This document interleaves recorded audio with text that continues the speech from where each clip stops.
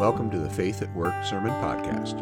I'm Pastor Jim Melvin, and I invite you to join me each week as we turn to God's Word and Scripture to grow and support our personal faith and to help us through the challenges we face in our personal and public lives. We all have spiritual needs to be met, and Scripture is the best place to turn for nourishment. I intend the messages presented here to be appropriate for people of all religions and those who are simply seeking meaning and purpose in life. Today we're going to hear an old favorite, the parable of the prodigal son from the Gospel of St. Luke. Jesus said, "There was a man who had 2 sons. The younger of them said to his father, 'Father, give me a share of the property that will belong to me.' So he divided his property between them. A few days later, the younger son gathered all that he had and traveled to a distant country. And there he squandered his property in dissolate living. When he'd spent everything, a severe famine took place throughout that country, and he began to be in need. So he went and hired himself out to one of the citizens of that country, who sent him to his fields to feed the pigs. He would gladly have filled himself with the pods that the pigs were eating, and no one gave him anything.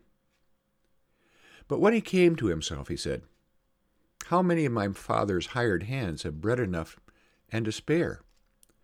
But here I am dying of hunger. I will get up and go to my father, and I'll say to him, Father, I have sinned against heaven and before you. I am no longer worthy to be called your son. Treat me like one of your hired hands.' So he sent off and went to his father. But while he was far off, his father saw him and was filled with compassion. He ran and put his arms around him and kissed him. Then the son said to him, 'Father, I have sinned against heaven and before you. I am no longer worthy to be called your son.' But the father said to his slaves, 'Quickly, bring out a robe, the best one, and put it on him. Put a ring on his finger and sandals on his feet, and get the fatted calf and kill it, and let us eat and celebrate. For this son of mine was dead and is alive again. He was lost and is found.' And they began to celebrate. Now his elder son was in the field, and when he came and approached the house, he heard music and dancing. He called one of the slaves and asked what was going on. He replied, 'Your brother has come, and your father has killed the fatted calf, because he's got him back safe and sound.' Then he became angry and refused to go in. His father came out and began to plead with him. But he answered his father, 'Hey, listen, for all these years I've been working like a slave for you. I've never disobeyed your command, yet you have never given me even a young goat so that I may celebrate with my friends. But when this son of yours came back, who has devoured your property with prostitutes, you killed the fatted calf for him.' Then the father said, 'Son, you are always with me, and all that is mine is yours.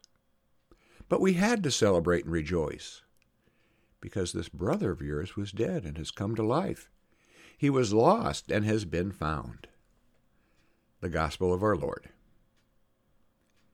Grace to you and peace from God our Father and from our Lord and Savior Jesus Christ. Amen. The story of the prodigal son is one of the most well-known and beloved of all the parables that Jesus taught. We all have known prodigal sons and daughters, or have acted like one ourselves. You know, those immature, irresponsible kids who have it made and then go out and throw it all away by making bad decisions. Eventually they come to their senses, realize how good they had it, and come crawling back, expecting things to be just like they were, without experiencing any consequences. Now, in real life, these stories can end up one of 2 ways. Many parents, maybe even most parents, do like the father in the story who gives in and takes the wayward child back unconditionally. Now, it's hard to turn our back on our kids when they're in trouble. We may call these parents compassionate, We're just as likely to call them enablers or suckers. The other common result is to create a rift between parent and child that may never be completely healed. The parent just says, "No, figure it out yourself." We may think of these parents as justified, or we're just as likely to think of them as hard-hearted or cruel. After reading this story, how do you feel about the prodigal son?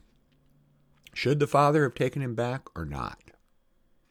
You may feel conflicted. On the one hand, the father was just being a good parent. But on the other hand, the son needs to learn a lesson.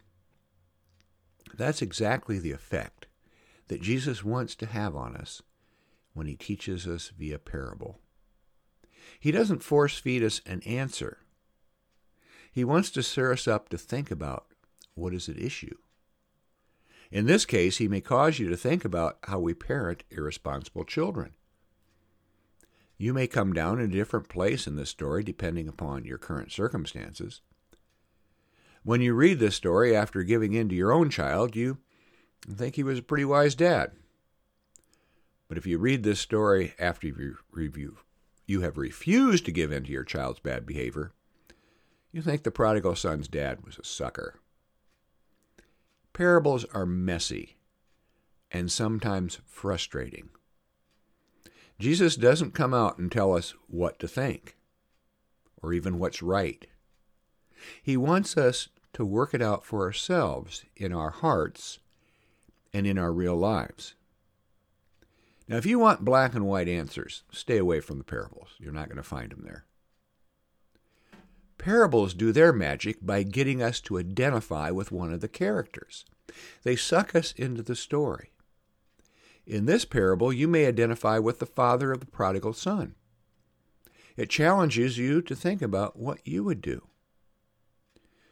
When you think of your own children, you can see that this can't be an easy choice. And that's a good lesson in itself. Life isn't always black or white. Or you may compare how this parent acts with parents that you know personally who are in similar situations. You may even reference this story to them to help them know what to do. If you've messed up in your life and were given a second chance, you're likely to identify with the prodigal son. You know how he feels. No matter how you use them, parables lead us to do some deliberation and soul-searching. We could identify with the father or with the prodigal son in this story, but there's a third major character that shouldn't be overlooked: the elder son. He was the good son. He did what his father asked of him. He showed up for work every day. He was obedient. He says he worked like a slave for his dad. On top of that, the elder son in the culture in which Jesus lived was due respect and would inherit the bulk of his father's property. And when he hears about how the father has thrown a big party for his playboy brother, he's righteously indignant.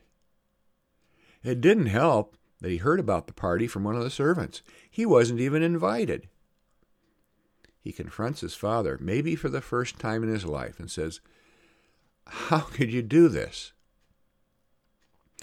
There's a parallel story in this from Jesus' real life. Now, this isn't a parable. Jesus and his disciples are on the road, and he stops off to visit friends. The story goes like this. Now, as they went on their way, Jesus entered a certain village where a woman named Martha welcomed him into her home. She had a sister named Mary, who sat at the Lord's feet and listened to what he was saying. But Martha was distracted by her many tasks, and so she came to him and asked, "Lord, do you not care that my sister has left me to do all the work by myself? Tell her to come and help me." But the Lord answered her, "Martha, Martha, you're worried and distracted by many things. There is need of only one thing. Mary has chosen the better part, which will not be taken away from her. Mary is the prodigal son in this story, and Martha is the elder son. And Jesus plays the role of the father. Martha's in the kitchen doing all the work while Mary is sitting around listening to Jesus' stories. But she's the one who gets all the attention. Martha scolds Jesus and tells him to have Mary get her butt in the kitchen and help out. But Jesus is unsympathetic. Martha has her role in the family. She is wired to be the doer. Mary is less focused on the practical matters of life and has chosen a more spiritual route. I think all of us know both Mary's and Martha's. And when they live together, conflict and resentment is bound to arise once in a while. While this is not a parable, it functions like one. It causes us to stop and question whether or not Jesus was being fair. The story ends there, so it's up to us to decide. Mary or Martha? Instead of focusing on the prodigal son, let's put ourselves in the shoes of the elder son. How would you feel if your devotion to your father was overlooked and your undeserving sibling was celebrated? You may have a situation in mind that's eating at you right now, where you feel like you're being underappreciated and someone else is getting the undeserved glory. How would you hear your father's words? Son or daughter, you're always with me, and all that is mine is yours. Well, right, Dad. You probably wouldn't be convinced or satisfied in the moment. But stop and think what the Father is saying. First, your Father is saying, I love you. I always have loved you, and I always will. In practical terms, we might wonder if the father in the parable has ever explicitly told his son that. Probably should have. Maybe should do it more often. And he probably could have handled the party thing better. But we can assume from what we are told of the father that he has treated his elder son fairly. He treats him more like a partner because he's the responsible one. He treats him like an adult. The implication is, though, that his love for his elder son is unconditional, too. He would have loved him whether or not he had worked so hard for all those years. He didn't have to earn his father's love. However, his father appreciated and respected him for what he had done.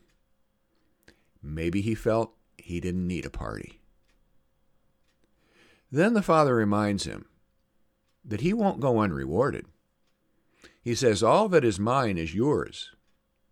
You're going to have absolutely everything you need. All the fatted calves will be yours one day. You will be in my position. Now, who knows what is ultimately going to happen to the prodigal son? He may take off again tomorrow. He likely may. And blow it all again. Happens all the time with prodigals. They just keep taking. And the parents just keep taking them back. We don't know if the father would throw another party for him, but we can pretty much imagine he would never stop loving him. This is a teaching moment between father and son, father and the elder son. We don't know what happens to this family because the story ends here, like parables tend to do. They end just like in the middle of things. Best case scenario, the elder son takes after his father and learns to love his brother unconditionally, just like his father does.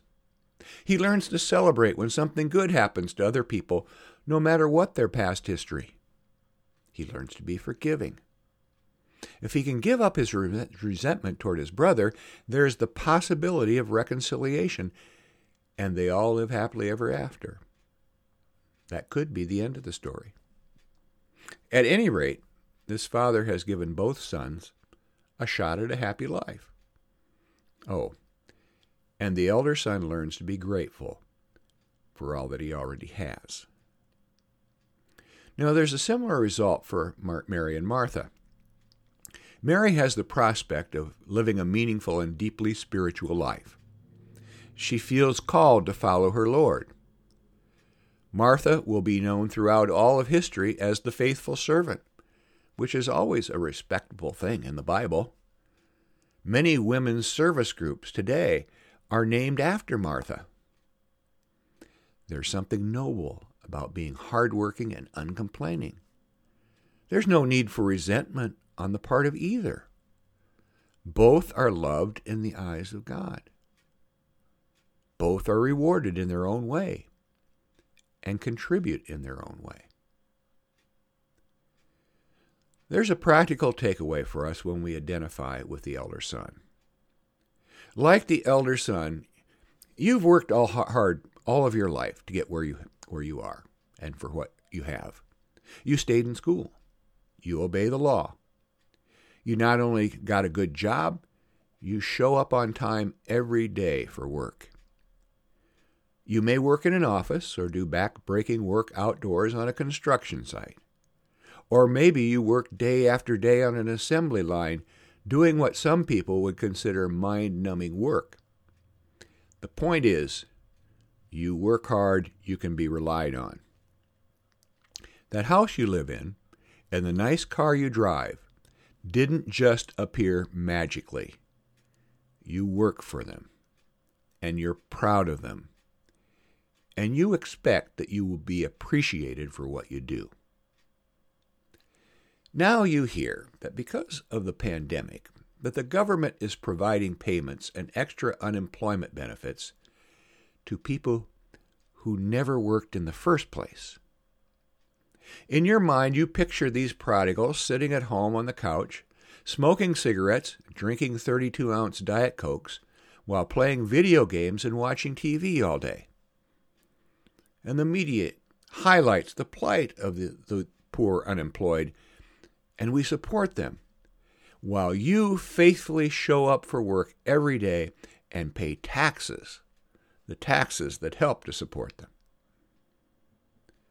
Not only that, you see your government spending your hard-earned tax dollars overseas to support people in places that are completely alien to you. Some of those people even have the gall to cross our borders and apply for welfare here.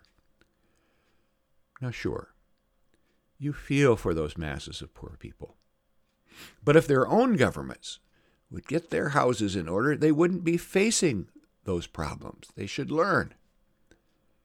All these people do is take our jobs away and draw us into wars in which American lives are lost. Now, government is like the father of the prodigal son. You know, I never received anything for free. I worked for it. Well, let's see what happens when we apply the prodigal son story to this scenario. The story has taught us about unconditional love. If we love unconditionally, the poor in our own country and the needy in developing nations don't need to earn our love and support.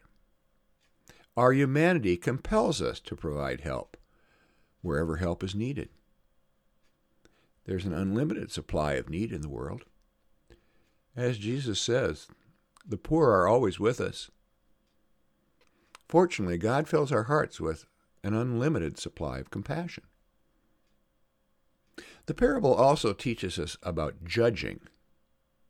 In the case of the prodigal son, we have a pretty good idea that his predicament is the result of his own actions.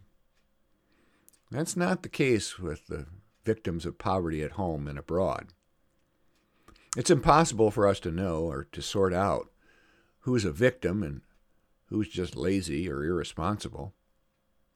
It's a tricky issue to figure out whether we're helping people by supplying aid or just encouraging sloth and bad behavior, just as in the case of the prodigal son. Now, setting domestic and foreign public policy is hard, and Jesus doesn't dictate what policy we should pursue. He doesn't say that we should be a capitalist or a socialist if we're going to be a Christian. Instead, he opens our hearts so that we can make those decisions in a compassionate way and in an informed way. The decisions won't be easy, but we'll have the heart for them. The other thing that we can learn from the father's treatment of the elder son is to be thankful. Most of us have been blessed by having our material needs filled, and more. Not the least of these blessings is the opportunity for meaningful labor that has been rewarded. There's every reason to believe that we will continue to be blessed. Despite the current pandemic, we still enjoy a level of prosperity of which some people can only dream. Most of all, we are assured of God's continuing love, unconditional love. Like the father in the story, God sees us as partners and workers in the kingdom of God. We are promised that God will throw a party for us, and we will receive the gift of eternal life in a heavenly banquet. The sacrificial lamb, Jesus Christ, has already been given for us. In the end, we are all prodigals. We all have been lost and now are found. So let us all, rich and poor, young and old, rejoice and celebrate together. Rejoice in the Lord always. I say again, rejoice. Amen. Thank you for joining me today. May God bless you and keep you. May God's face shine upon you with grace and abundance. And may God grant you everlasting peace. Amen.